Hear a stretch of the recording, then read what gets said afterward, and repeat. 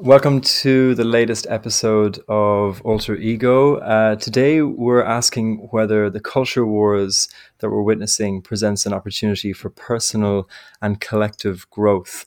Is there any resolution to the madness that we see online? And to do this, I will be talking to Peter Limberg, who is one of the two authors of a very, very brilliant article called Memetic Tribes and Culture Wars 2.0, which takes about an hour to read on Medium, but it's really worth it. It basically presents one of the most impressive analysis of what's actually happening in the culture wars. And it goes through everything from the crises that are actually shaping it underneath, but also the 34 and counting active tribes in the culture wars. The most impressive aspect of the article is an Excel sheet that does a taxonomy of every single tribe, from the alt-right to the alt-light to social justice warriors to gender critical feminists to the intellectual dark web, to names that you probably have never heard of, and goes through their sacred values and their trigger points and their virtues and what it means to have high status in each group. So it's a really, really impressive article. So if you take anything from this podcast, it is to check out the article, because I think that we're in such a confusing space, an overwhelming space, that we really need new maps to make sense of them. And I feel what Peter and Connor have offered to space is some really good maps that we can develop. So in this episode, I'll be basically talking with Peter about some of the core ideas in the article, and we'll kind of use that as a departure point for a general conversation about this era of multipolar tribalism that we're in, and whether there's, I suppose, progressive pathways out of that. So welcome to the podcast, Peter. It's good to be here. Thanks for having me. So at the beginning, you say that politics has always been on some level characterized by a culture war, but it's been much more monolithic, and that is between the red tribe and the blue tribe. So I'm wondering if you could just maybe explain to listeners what the red tribe and the blue tribe are, and then what we are evolving into in terms of this multi-tribal space. Sure. So I guess we'll start with a definition of what a culture war is, or what we define it as. And we define it as a memetic war that determines the social facts at the core of a given society, kind of determines the boundaries between what is sacred and what's profane. And we made a distinction between what we call Culture War 1.0 and Culture War 2.0. And Culture War 1.0 was what you would think was happening in the 1990s with the Christian right versus sort of the secular left. And the hot topics at debate there were abortion, gay marriage, teaching evolution in school. And essentially, we make the argument in the paper is the culture war 1.0 is over. And now we're entering a new phase where it's not just a left and right, what we call bipolar war, but it's a multipolar war with a multitude of different tribes fighting each other, trying to control the narrative of society. So do you want to just give people a kind of an overview of the tribes in the space? I don't expect you to talk about all 34, but maybe just to give people a kind of a grounding by talking about some of the dominant tribes and some of their core beliefs and what animates them. Yeah. So we used a term, it might have been existing previously, but we coined memetic tribes. So essentially it's a chance for somebody to be tribal around a memeplex or a set of memes. And the idea is that they're directly or indirectly seeking to impose their distinct map of reality, along with their moral imperatives upon others' minds. So the way I look at it, it's sort of a map of reality that tells you what is and what ought to be. And it's like a compression algorithm that engenders a certain reality tunnel that they want other minds to adopt. And so some of the players... Can I just before you talk about the players, you said a compression algorithm that supports a certain reality tunnel.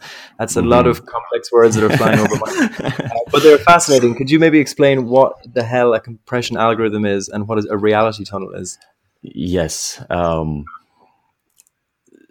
So the idea is that reality is really complex and we can't take it all in.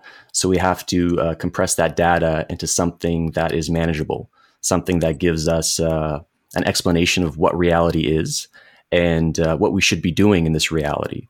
So it's like the map of the territory and the directions of how to use that map. Um, and then the reality tunnel, I think it's that term was coined by Timothy Leary, and it's just essentially how that map manifests in your life, and how it kind of helps you navigate things. Thank you. On to the tribes. Yes. So we listed, I think, 34, and I'm sure there's a lot more. And each tribe, we broke it down into, there's like an anatomy of each Metic tribe. And so they have sacred values, values that are non-negotiable, that can't be transgressed. And if they are transgressed, then it will trigger a tribal member. And these are also sort of the virtues that they signal. So when you hear virtue signaling, it's not just for people that are on the social justice side, but I would say everyone virtue signals their values and statuses. And then we say that each tribe has a master status, something that is they identify with as a whole. They have existential threats, things that they feel are a threat to their survival or the survival of humanity. They have people that they fight against. They have chieftains that they look up to and influence their memes. And they have mental models to help them understand the world. And then I can go into some of the examples that we had on the spreadsheet if you like. Yeah, I think that would be amazing to, take some of the ones that people listening might be most familiar with and actually to go through, their sacred values, their master status. Yeah, that would be really interesting. Cool. So I guess the first one that's on the spreadsheet is the social justice activists. And some people refer to them as social justice warriors. But one thing that we wanted to do in this paper is refer to or use the terminology that the people who adhere to the tribe use themselves. So I don't think most people who are into social justice would use a social justice warrior unless it's in an ironic sense. So we use the social justice activists. And adjacent to them, I would say, is Black Lives Matters, the Me Too, and then there's other leftist tribes like gender critical feminists and modern neo-Marxists. And I think, at least for the social justice activists, the Black Lives Matters and the Me Too, you can say those are, or I like to refer to them as the woke left. And if you scroll down the spreadsheet, or what we listed on the spreadsheet, there's a constellation of tribes that you would say are on the right that I like to call the red pill right. And these are the manosphere, the neo-reactionaries, incels, alt-right, alt-left. And I would say this woke left and the red pill right are sort of those constellation of tribes are sort of the ones that are moving this current culture war. Mm. And then you got these observer tribes like the rationalists and integral theorists, and these sort of emerging centrist tribes, or at least they refer to themselves as centrist tribes, like the intellectual dark web, or the sorters, which is essentially Peterson and his fan base. So, to take one in particular, social justice activists, because I imagine like a lot of our listeners would see themselves as progressive and would be quite involved in activism. So just to actually go through what your taxonomy. And so what I found interesting was obviously their telos, their ultimate goal is to end social oppression, which I suppose maybe I'm revealing my bias, but it's difficult to argue against that. It's master status, which I think is really interesting, that within all of these groups, there is a hierarchy. So in Black Lives Matters, the master status is African American. And actually it reminds me of a article in the New York Times that talked about how the woke left and the alt right have inverse hierarchies, where in Yeah. social justice circles, white men are at the bottom of the hierarchy, and are often told to kind of shut up and stop taking up too much space and give space for others, and to be maybe a member of certain ethnic groups that are experiencing widespread oppression within that tribe is seen as the kind of the master status. They are, but then inversely, on the woke right or the red pill right, obviously the master status is a white man. So it's interesting that they inverse. But within this social justice activist, the existential threat, it's written here in the Expel sheet as hierarchy. I presume, is that what I is believe that's how you hierarchy? pronounce it. So it's a set of connecting social systems that's built around domination and submission. It's like systematic discrimination, essentially. It's built into our society. Hmm. And then combatants of social justice activists are the alt-right, the Sorters, which is kind of Jordan Peterson's group, and Trumpus. Hmm. And then what I found interesting is that they have a number of chieftains. I recognize Laurie Penny, the British writer, as one. Brianna Wu, Arthur Chu. Obviously, you can't name them all, but again, they have kind of leading figures that represent them, articulate their beliefs, and that they have mental models. So intersectionality and critical theory would be a mental model by which they understand the world. And they obviously have forebears, people like Judith Butler, who have given rise to them. And what's interesting is that if you're in one of these tribes, like I would probably consider myself a social justice activist, along with being a part of the integral theorist tribe, that Hmm. when you're inside it, you believe, well, this is the world and this is the truth. And if only everyone got around to our way of thinking, then the world would be a better place. And there is a degree of truth to that. But what's interesting is that when you see all 34 tribes listed with this taxonomy, it brings you into a meta perspective. It kind of Yes. helps you graduate beyond, even if for just a curious moment, beyond your particular tribe and the lens through which you see the world, into the ways in which so many other and competing tribes see the world. And I think it's a very interesting intellectual shift that the article speaks to. And my And hope with that is that it acts as sort of like a psychoactive drug. mm, It would jog you out of your reality tunnel and say, "Hey, wait a mm, minute. How much closure do I have? Right now, and how I'm operating, and am I speaking with other people with maximum charity, or am I just sort of looking at them through this funhouse mirror of my own mental models and worldview?" mm, mm, mm, mm. And And I know, like writing this paper, it was sort of like not the easiest process, because it's like engendered like mini existential crises all the time.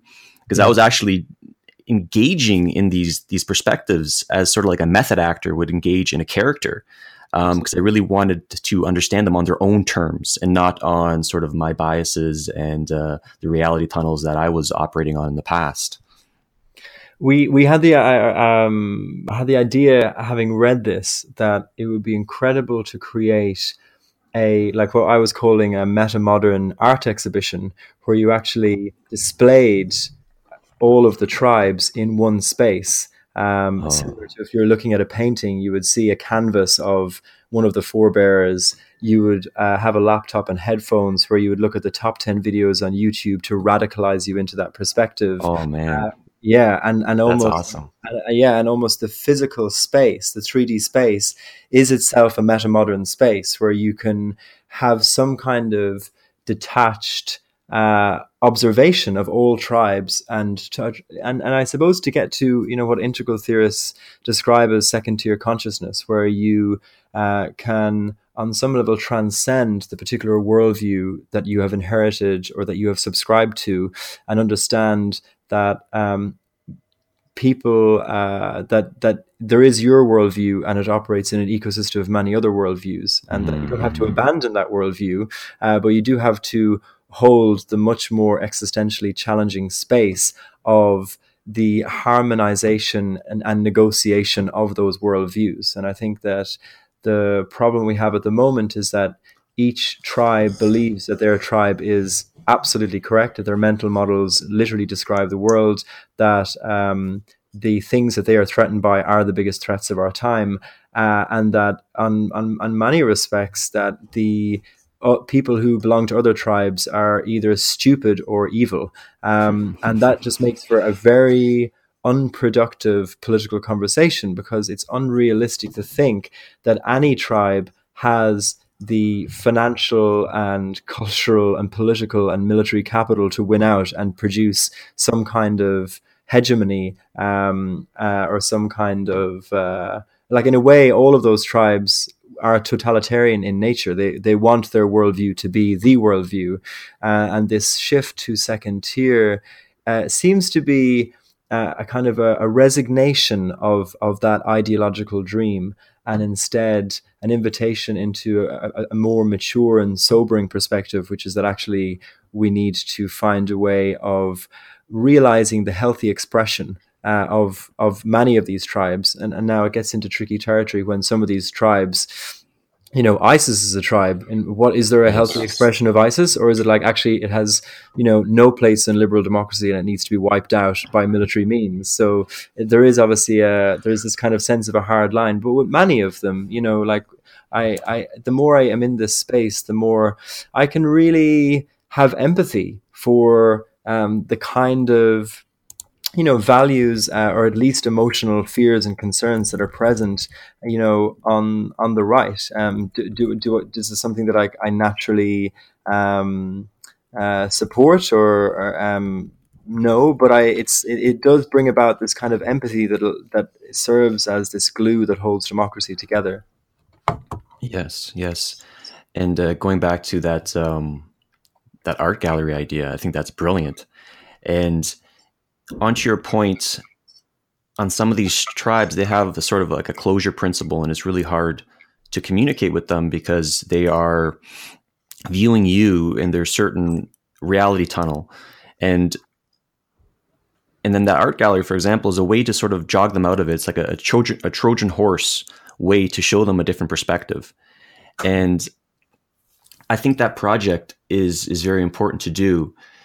Not only it builds compassion in somebody else's worldview and maybe understand their needs behind that worldview, because I think there's a lot of I'm not an expert at this area by any means, but there's probably a correlation or causation with some of the psychological issues that people face, and then the ideas that they get attracted to.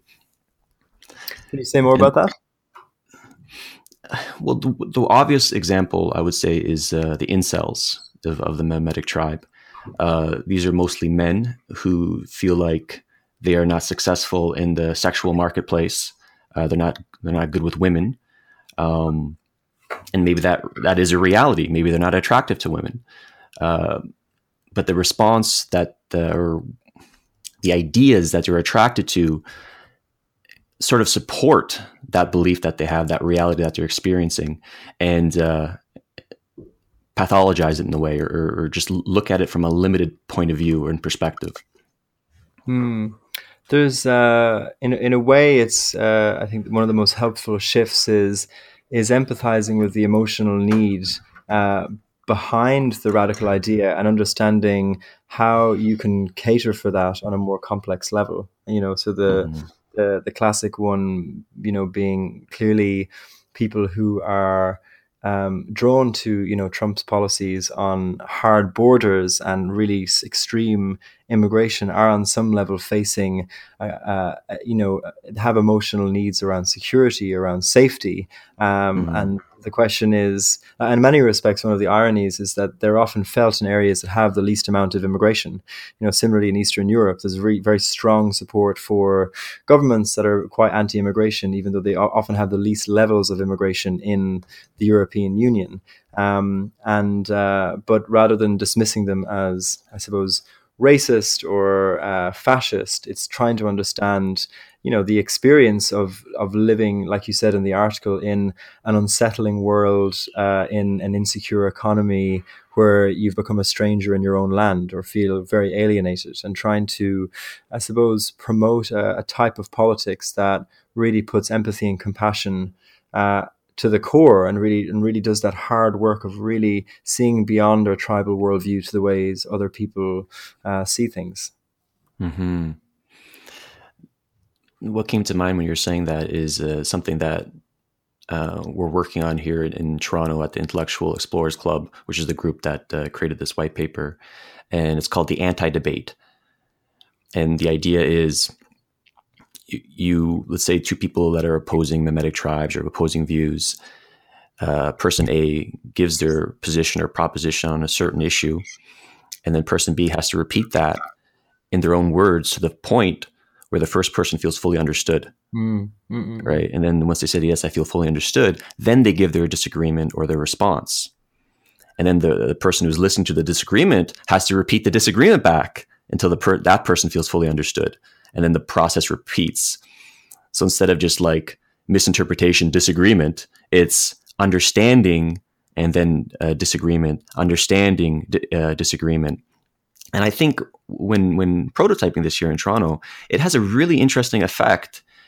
And the thought that came to mind when you're talking is because the person feels understood.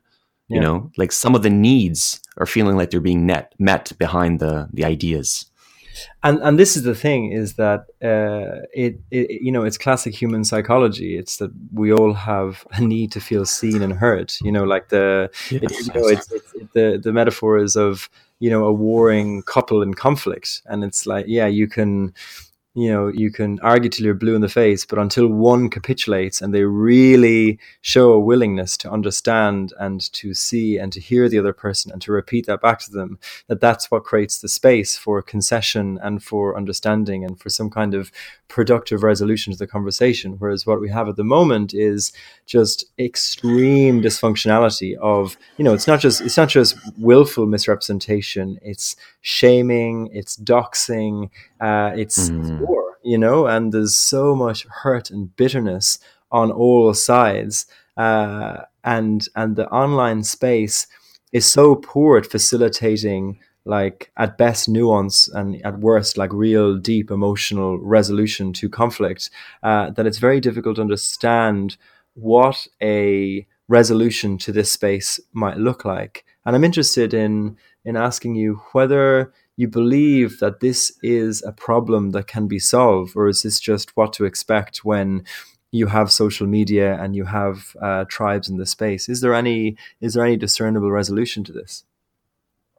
It's a good question.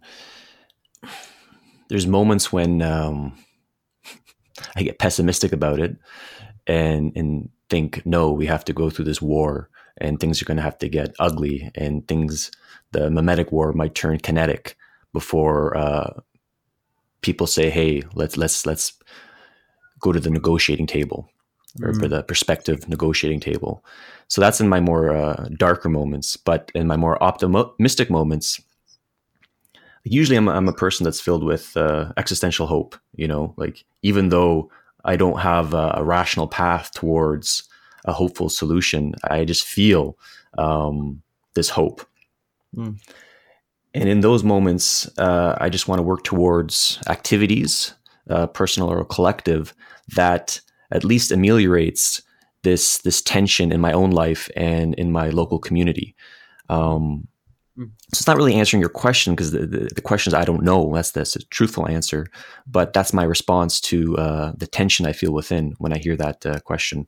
And I think that's really beautiful, that it does come from a kind of an irrational hope or an existential hope that is deeply felt and yet can't be accounted for in the circumstances of today. But equally, that the desire to create alternatives or to model solutions is, in a way, begins with resolving your own tension of what you're not seeing in the world, and for that to take root at a local community level. And I think on in the kind of the long, like there's an interesting article in the Wall Street Journal last week that the title of which was "Politics Can't Solve Political Problems," and that really the deep-rooted cultural nature of the crisis that we're facing, the fracturing of communities, the alienation, the loneliness, the atomization, on some level, that there needs to be some deep resolution at the individual and the community level, and for that in itself to become a new politics that probably is the forum in which communities can come together and really understand each other. So it's interesting to see the emergence of these new prototypes, these new conversation spaces. Quillette talked about the emergence of little platoons of workshop spaces where Democrats and Conservatives would come together, probably in somewhat of a similar process to what you're describing in Toronto, of really seeing each other and healing each other using techniques like nonviolent communication to feel seen and heard. I suppose the thing that makes me quite deflated is that it's just so difficult to understand how that scales, how that can even appear in the online space, because the forces in the online space are so strong. And my intuition is that it probably will take a moment where things go too far. Like there was a moment just coming up to the Brexit referendum when the young MP Joe Cox was killed, and that was a real moment of like, holy shit, like what are we doing? And it still wasn't strong enough to kind of stem the division and the hatred, but history is kind of like the pattern in history is of us going in a wrong direction and having to go far enough and wrong enough that we kind of have a moment of collective realization that puts us on a more optimal path, at least for a particular period of time. And I wouldn't be surprised if that it just gets to a point where people say no more. And we came close to it in the Kavanaugh Supreme Court nomination, where there was just a real sense of just absolute bitter division over his nomination. And 7 out of 8 Republicans believed Kavanaugh, and 7 out of 8 Democrats believed Ford. And it was just like, okay, what is going on, like with the nature of belief and political values and its connection to facts, that this is happening.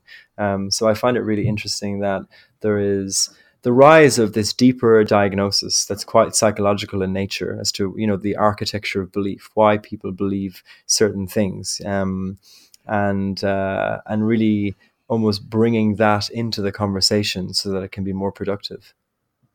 Mm-hmm. And how are you doing that personally in London? Well, for the last couple of years with Alter Ego, we've been organizing gatherings away in the countryside for the weekend with broadly speaking leaders in kind of progressive social change, progressive politics. And, we're calling for like a deeper, more complex politics that can really acknowledge the psychological and emotional and spiritual dimensions to life and to politics, but also one that can honor greater complexity and to understand that there are worldviews beyond your own. And so a lot of our work is in creating spaces for, you could call them developmental spaces, for people to do personal growth work, to have more complex and deeper conversations. And, with the goal of, I suppose, helping with this shift towards a second tier mindset, if we're going to use the kind of the integral framework. So that's what we're currently doing. And I think that what I found really interesting was that at the end of your article, you had a list of kind of speculative proposals for ways in which we can use the culture war as an opportunity for personal and collective growth. And I think that a lot of them have inspired us to like experiment with new formats. So I'm wondering whether you could share some of the ones that you developed or that you spoke about. And because I think it'd be quite fascinating for people listening to potentially take on and prototype themselves. Yeah. So at the end, we wanted to end on sort of a existential, hopeful note.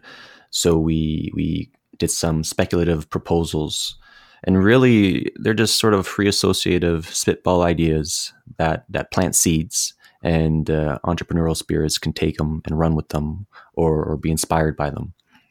So I'll go through a few. The first one was the Hippocratic Oath of the culture war. So the Hippocratic Oath is what, usually people who graduate medical school, they take. Even though it has no kind of formal authority now, it sort of acts as a sort of like a ritualistic magic that you're committing to certain ideals. And we suggest that people who are meme creators or influencers on the internet, whether they're bloggers or journalists or anchors, that they take some kind of oath, or some oath gets developed that emphasizes the principle of charity, intellectual humility, good faith dialogue.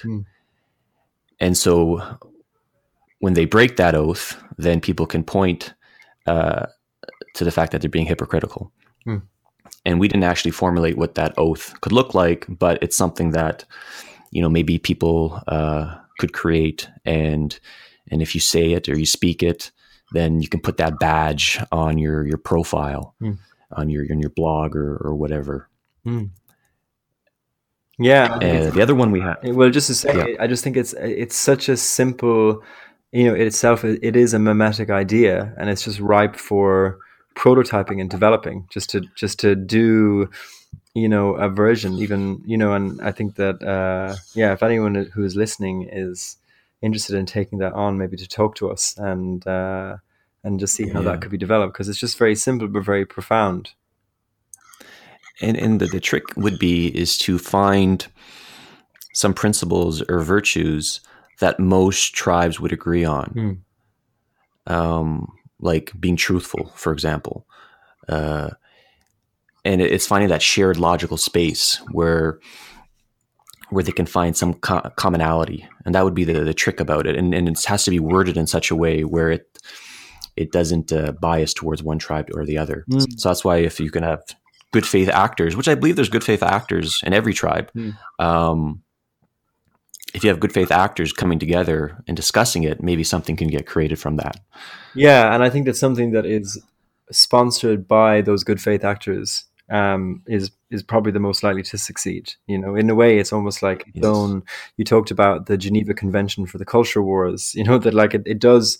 These times do evoke the need for some kind of summit of the leaders of different tribes to really come together and negotiate some terms upon which they will be in some kind of conflict process. Because at the moment, with this free-for-all, it's really difficult to say whether it's having any positive effect, in terms of any particular tribe gaining ground, apart from the corrosive effects it's having on the conversational space. Yeah, I agree. So I'll move on with the other proposals. The second one is dirty bias to clean bias, and so these are terms that we coined. And dirty bias is when you're presenting yourself a certain way, and you're not revealing your biases or your foundational propositions, your presuppositions on the world. And then you have this sort of a performative neutrality, right?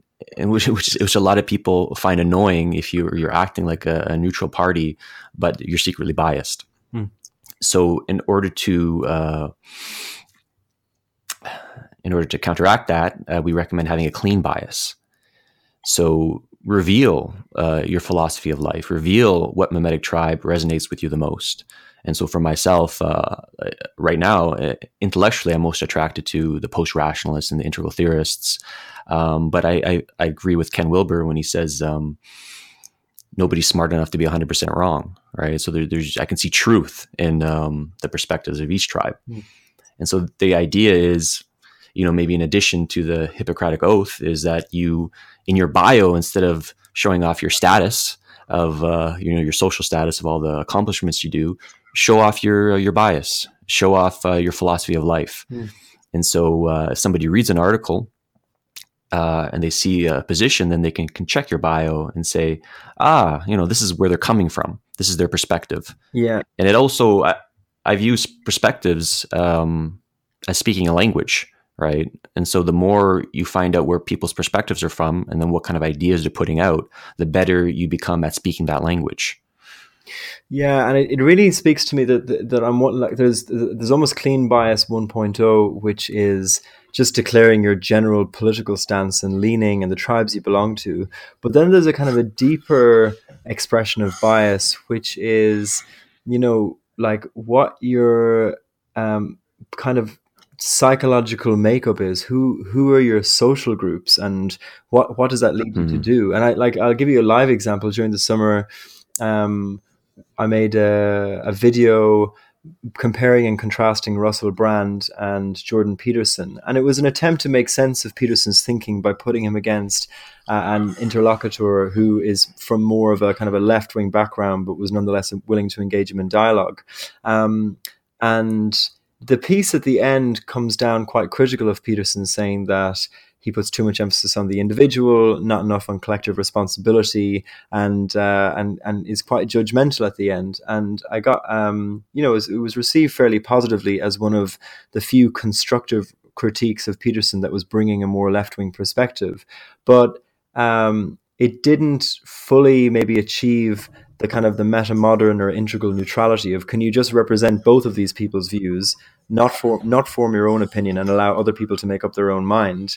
And actually, when I really felt into why I didn't do that, it was because I felt a social pressure to be critical of Peterson because of my social group in London, which are, like in kind of activist queer space, and many of them despise Peterson, and the idea of even doing anything on him is almost a betrayal of the cause.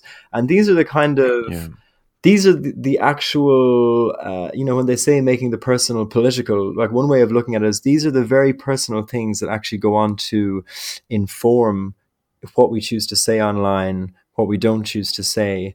And that requires a huge amount of vulnerability, because the pressure to virtue signal to your tribe is so enormous, because it really is, it is very much felt in terms of, are you going to get invited to any parties anymore? Are you going to be shunned by your social group if you really believe in something, but it goes against your tribe? And I think it requires a lot of courage to, in the spirit of genuine, truthful inquiry, to be able to say what you believe in a public space, and to risk, I suppose, being critiqued or rejected by your tribe. So I think, and I would add to that, like for myself, I don't, even though I resonate with the post-rationalists and the integral theorists, I don't feel like I'm an avatar of any tribe. And maybe I'm sort of on the developing an agnostic or model agnostic tribe here in Toronto. But I'll speak upon my fear of even writing this article. Because if I messed up and I didn't represent a certain tribe a certain way, and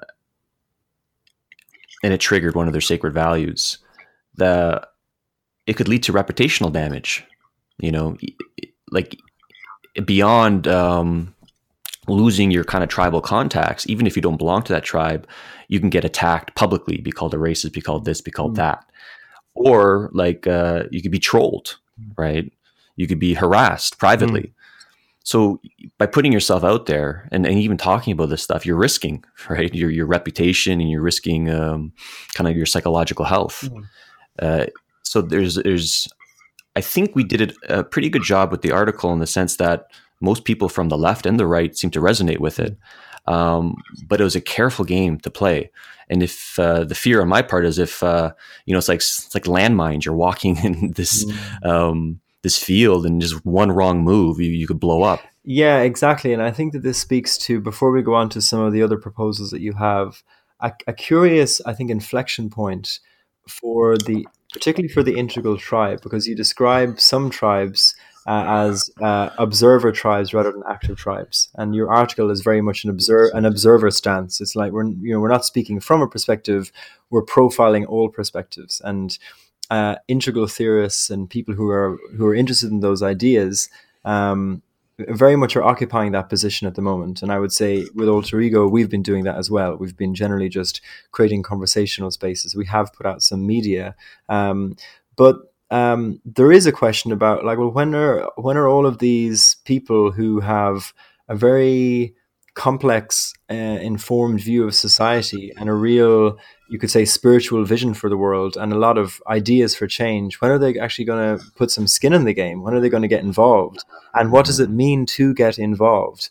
And I think that there is a, I suppose, an intellectual confusion around like, okay, so I'm really striving for this second tier perspective where I'm integrating other worldviews and I can really, see the validity at a baseline level of some, more conservative values and the necessity for them in society, and progressive values and their necessity. And I seek to integrate them. But, ultimately, what does that mean in the day-to-day politics where you kind of are often forced to take sides and you will be boxed in or put into a tribe regardless? And it's a very, I suppose, confusing space to be in. And then when you put that added layer of just being harassed and trolled and taken out, that it's easier to stay in your, intellectual ivory tower safe space and just to kind of provide general commentary. So I think that that's maybe quite a big unspoken thing within the integral tribe, is what is the degree of willingness to actually get political, and can we at least start with acknowledging our fear of doing that? And what came to mind as well, in addition to the potential fear, is the integral theorists that I know here in Toronto. I know them mostly through the authentic relating movement and the wee spaces that I sometimes attend. And their just interests are elsewhere, Their interests are kind of like in waking up and cleaning up and growing up. And they don't really seem to get inspired by outrage porn, Mm-hmm. like some of the woke left or red pill right tribes. So their focus seems elsewhere to me. And then added to the potential reputational damage or the trolling that could occur, maybe they just don't see the incentive.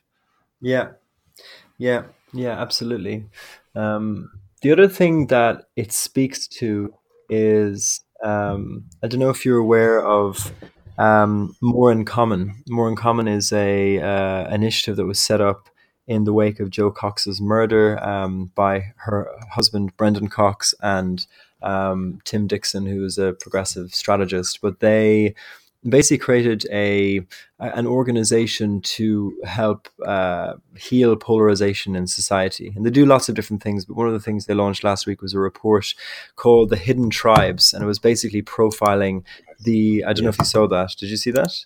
Um, the different Yes. tribes in America. And what was interesting, it's always interesting to see multiple map makers do their thing, because then you've a better understanding of what maps are most representative of reality. But they would say that in their understanding, there's 8 groups, which I'll just describe very briefly: progressive activists, which are, you might describe as the woke left; traditional liberals, passive liberals. There's a big swath that are just politically disengaged. There are moderates, there are traditional conservatives, and there are devoted conservatives who might be more the kind of red pill right or the woke right.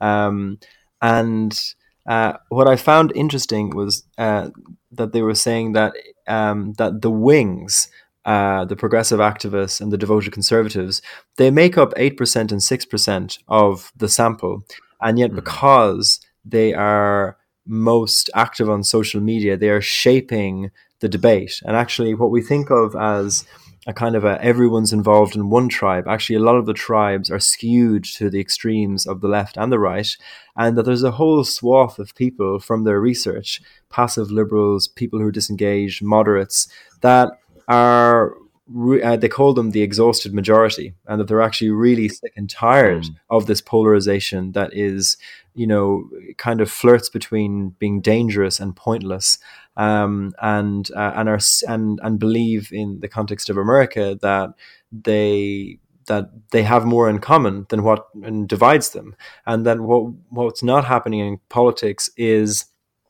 I suppose, a representation of those tribes in the conversational space, and one of the reasons being that we have a business model in social media that favors outrage porn and favors anger, and that is what delivers more clicks. And so there's a real systemic kind of flaw in the democratic media system with social media at the moment. So I thought that was just an important perspective to introduce, was that the wings often dominate the conversation when there is this kind of vast middle ground where a compromise could be reached. Yes. It's like ruled by minority outrage. Minority outrage. And I also wanted to ask you about the degree to which, so this article was discussed on a Metamodern forum, and one of the perspectives that was brought was the degree to which the people who are really driving this mimetic tribal politics, the degree to which they're traumatized, and the degree to which they, on a kind of a embodied emotional level, are just more deeply triggered and deeply attached to their sacred values, and they have a greater degree of perceived threat. And I just, I wonder whether you have any thoughts on that as a kind of a hypothesis. So the hypothesis is that there's certain mimetic tribes that their sacred values are so attached to their identity that if you transgress that, then their well-being is endangered. And these are the tribes that are potentially motivating the culture war or pushing it forward. Yes, that, and that they are, that actually their degree of attraction to a tribe that is very much willingly in a hostile space, that is kind of taking part every day, that there is is there a correlation between the trauma that people carry and their attraction to these groups that are in a huge conflict dynamic, which I just thought I find very interesting, particularly in relation to levels of perceived threat and the degree to which triggering can happen on both sides. Yeah. I would tend to agree with that. I haven't thought too much about the reality behind it, but it makes perfect sense to me that if someone's reality is threatened, or they don't feel safe physically or emotionally or psychologically, they're going to get attracted to ideas that will serve sort of as a Band-Aid in a way, and helps them deal with that reality that they're facing. But it's always, it might not always be the best ideas, but they might give an immediate benefit towards the real pain that they're feeling. Yeah, I just think it's an interesting one to look at. I wanted to just, I know I've like sidetracked you a number of times while you're talking about speculative proposals, but I was wondering if you could talk us through, I think it was my favorite idea in the piece, which is this idea of grey pilling. As a kind of almost the meta shift that is required. I'd love if you could speak about that. So after we wrote all these proposals, me and my co-author Connor, we said, what's the theme that's running through all of them? And really it's injecting uncertainty, right? It's being comfortable with being uncertain and making uncertainty sexy, and this idea of the gray pill, which I got from Venkatesh Rao, who's the editor of Ribbon Farm, the post-rationalist blog. And they used the kind of the blue pill, red pill terminology, not in a way that the red pill right co-opted it, but in the way that the Matrix originally presented it. And the idea is that the blue pill is sort of consensus reality. your unexamined life that you were born into. And Venkatesh said that there is no blue pill because you don't take it, you're born into it. And then we all have our red pill moments where we realize the structural lies behind our previous reality. And I would say being woke is a leftist version of being red pilled in a way, because it showed the illusions behind their previous blue pill reality. And every one of these mimetic tribes, they're red pilled in their own way, if you want to look at it as that in that broad terms. But the red pill, what it does to you, it gives you certainty, right? It gives you confidence. It gives you an enemy. It gives you something to strive for. It tribalizes you, which, has its benefits. But if you're too certain, it can be pathological. So the idea is the gray pill. And the gray pill it questions your former certainties. It muddies the water a little bit. It allows you to be comfortable with nuance. And this is just sort of a modern way of saying being philosophical. Because I read an article recently in a philosophy blog, and they were saying that a lot of people, when they take first year philosophy, they get disappointed because, they're looking for some kind of answer for life, and then they get nothing.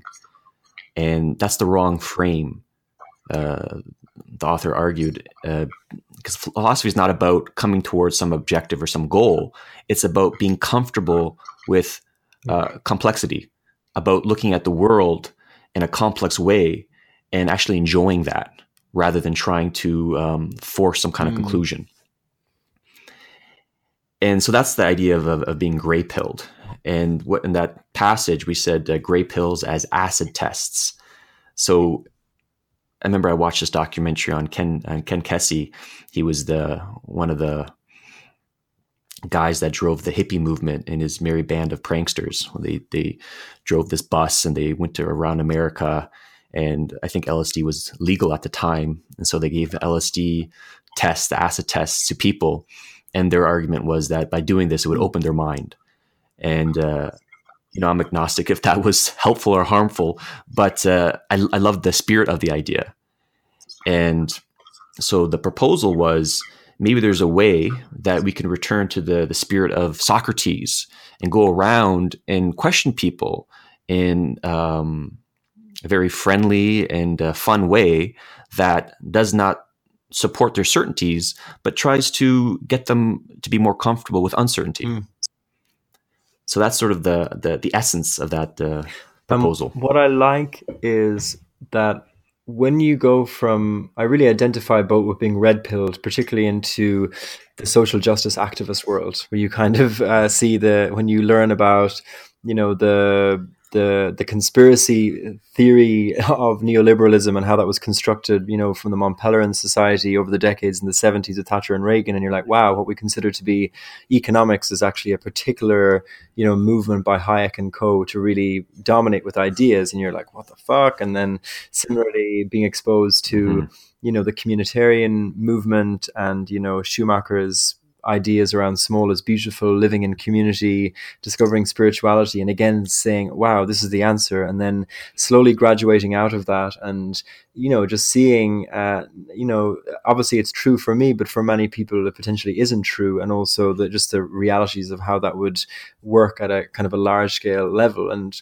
what I find is this recurring pattern of the kind of the revelation of the red pill, and then the deflation of seeing the limits of that particular worldview, and in particular the shadow of the worldview. And I think that, what's interesting is that Peterson really has been a mirror to the shadow of the left and the kind of the shadow of identity politics culture that, is both causing a real kind of defensiveness, often because they genuinely don't feel understood, but equally people who are graduating beyond the kind of the identitarian left and kind of embracing, just a more complex view, and are, discovering the intellectual dark web and are wondering whether are they a traitor to the cause. And it's just a very confusing time if you're really diving into that intellectual journey, and also trying to stay true to, at least from my world, like progressive values and kind of maybe a more of a left wing origin.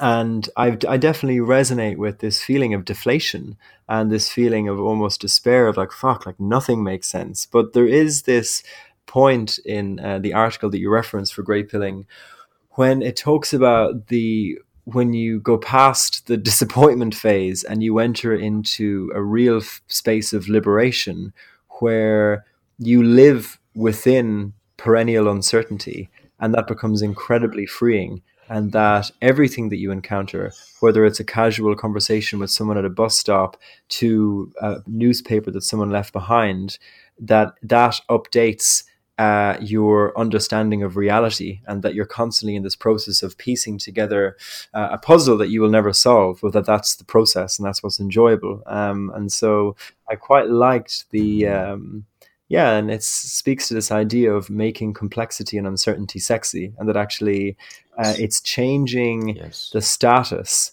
that is present, the status hierarchy that is present within politics, which is that displaying moral purity to your tribe is, particularly in progressive circles and on the left, is seen as the most high status thing you can do.